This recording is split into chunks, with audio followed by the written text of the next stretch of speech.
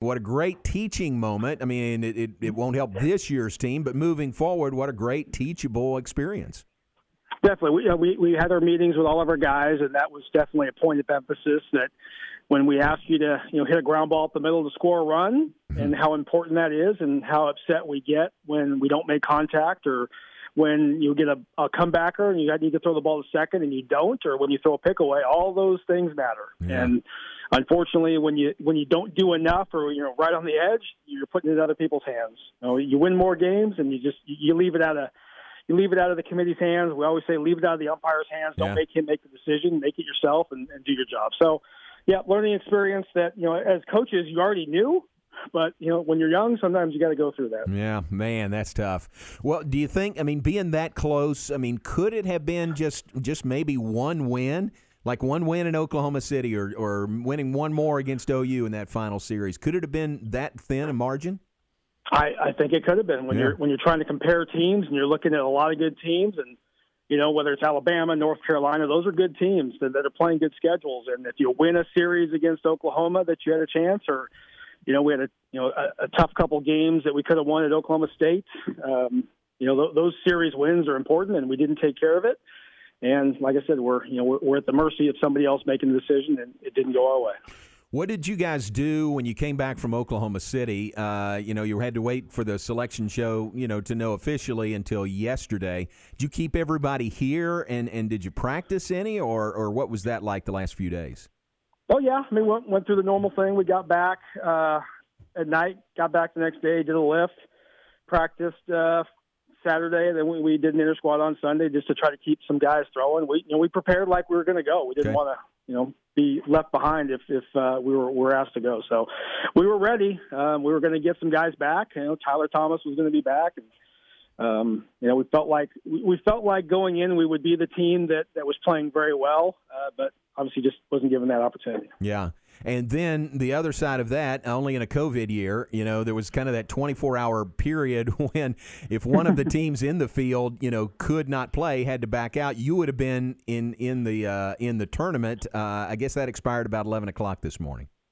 Yeah, we had our meetings. We told our guys, hey, stick around for 24 hours. Okay. You just never know what's going to happen. And that expired, and our guys will be moving on to take care of the summer. All right, very good. Jon Strauss with us, Baylor baseball assistant coach. Y'all did some good things, some really good things this year. Yeah. That stretch when you won 4 straight Big 12 series. A couple of those were on the road. The win in Lubbock, 2 out of 3 over Texas Tech. This team did some really good things. There's no question in my mind this was an NCAA caliber team this year. Well, at full strength, we're at full strength going into Lubbock, and I think everyone saw what we're capable of. We did something that nobody does. Then you lose a Friday guy, you lose a first baseman, third baseman. I think that's, especially the time of year that it happened, that's going to be hard on any team. But like I said, we thought that, at least letting the committee know that we were going to be at full strength this week. And we're definitely capable when we're at full strength. But like I said, there's a lot of teams that are in the same situation. We're not the only team that battled injuries and COVID. So we're not unique. And, they made a decision, and that's what we're going to have to live with. On the flip side of that, I know you would have loved to have Tyler going down the stretch, but that experience for guys like Cam Cayley and those younger guys coming up in that moment, that's something that you can't really replace, is it? No, you would hope that's going to help us in the long run, because as much as I would like Luke and Jimmy Winston and Lekic and Freeman and Ashkinos to come back, and Andy Thomas, they're not. We've talked to the NC2A. They're not going to give him a 6th, 7th, or 8th year. So we're going to have to go with new guys. We're going to have a new catcher. Andy caught every game next year, so we're going to have a new catcher. We're going to have a new closer. We'll probably, obviously Hayden Kettler had an unbelievable career here. He's gone, so we're going to have to at least one new starter. So there's going to be great opportunities for some guys to come in. And, yeah, you hope Cam Cayley, who for the most part did a really good job stepping into a role that he wasn't probably ready for. The Big 12 thing, that was a tough inning for him. But other than that, in his starts and his relief pitching in Oklahoma State, he did a great job. So we hope that helps him in the long run. And some of the younger kids that got in there and showed some stuff, hopefully that helps us come next year. How nice is it going to be to actually have a normal off season this year, though? I don't know what normal is anymore. There you go. Hopefully good. Getting the guys on campus and lifting and taking some classes is really a big part of what Baylor, what we do here at Baylor for our program. Not having that last year for the freshmen really hurt them, and not being able to lift right away, that really hurt our development. We really feel like we're not quite where we need to be strength-wise.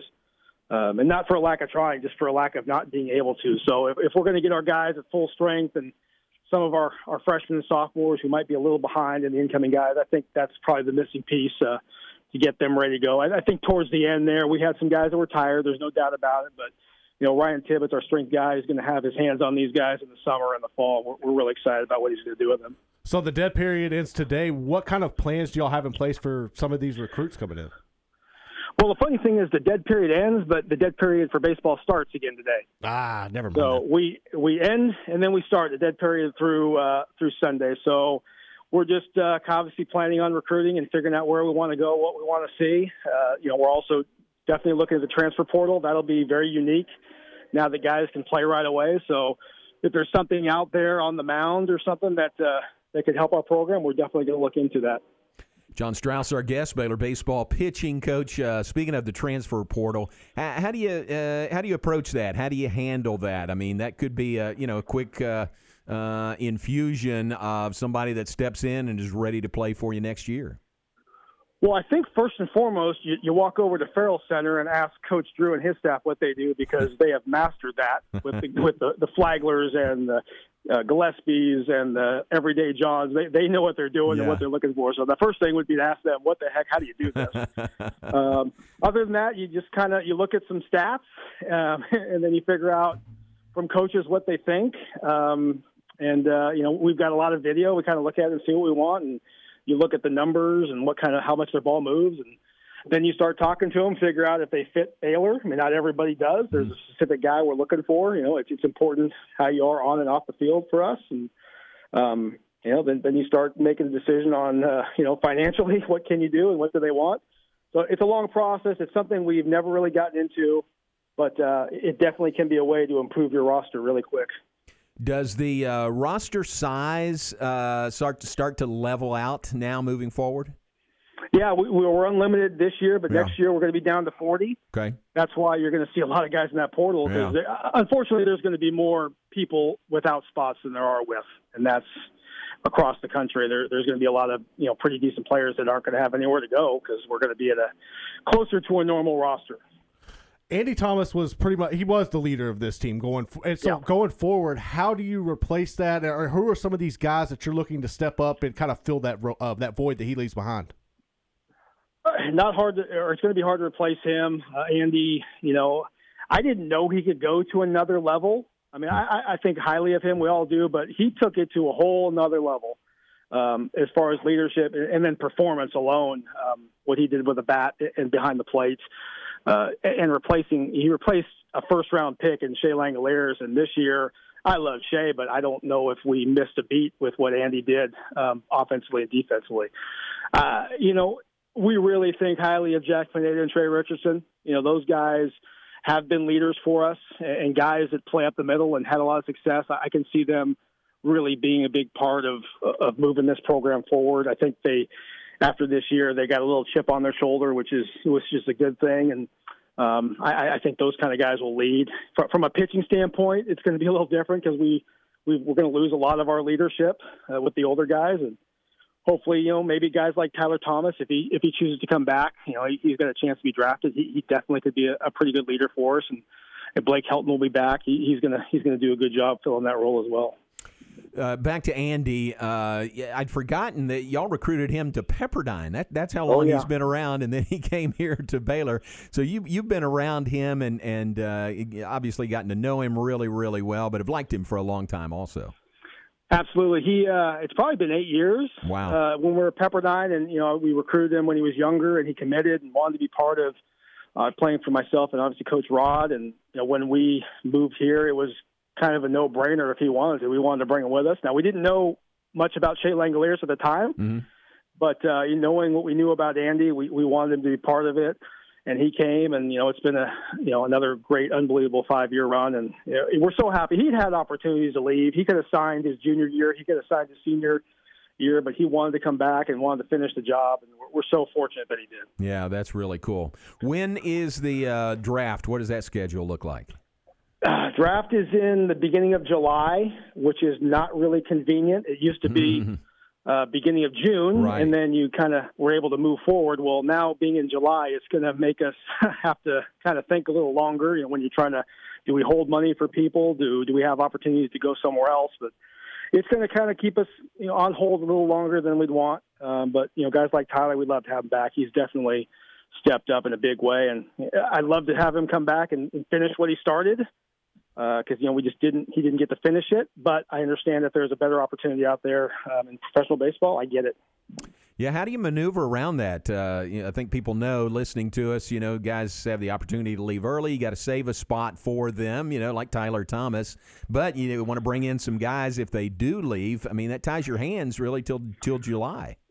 It definitely does, and like I said, we haven't done it this way. It's always been beginning of June, and now it's a month later. I wish I had an answer. The draft is also shorter this year. In the old days it was 40 rounds. I think they're at 20 rounds. I don't know. You just got to make the best decisions.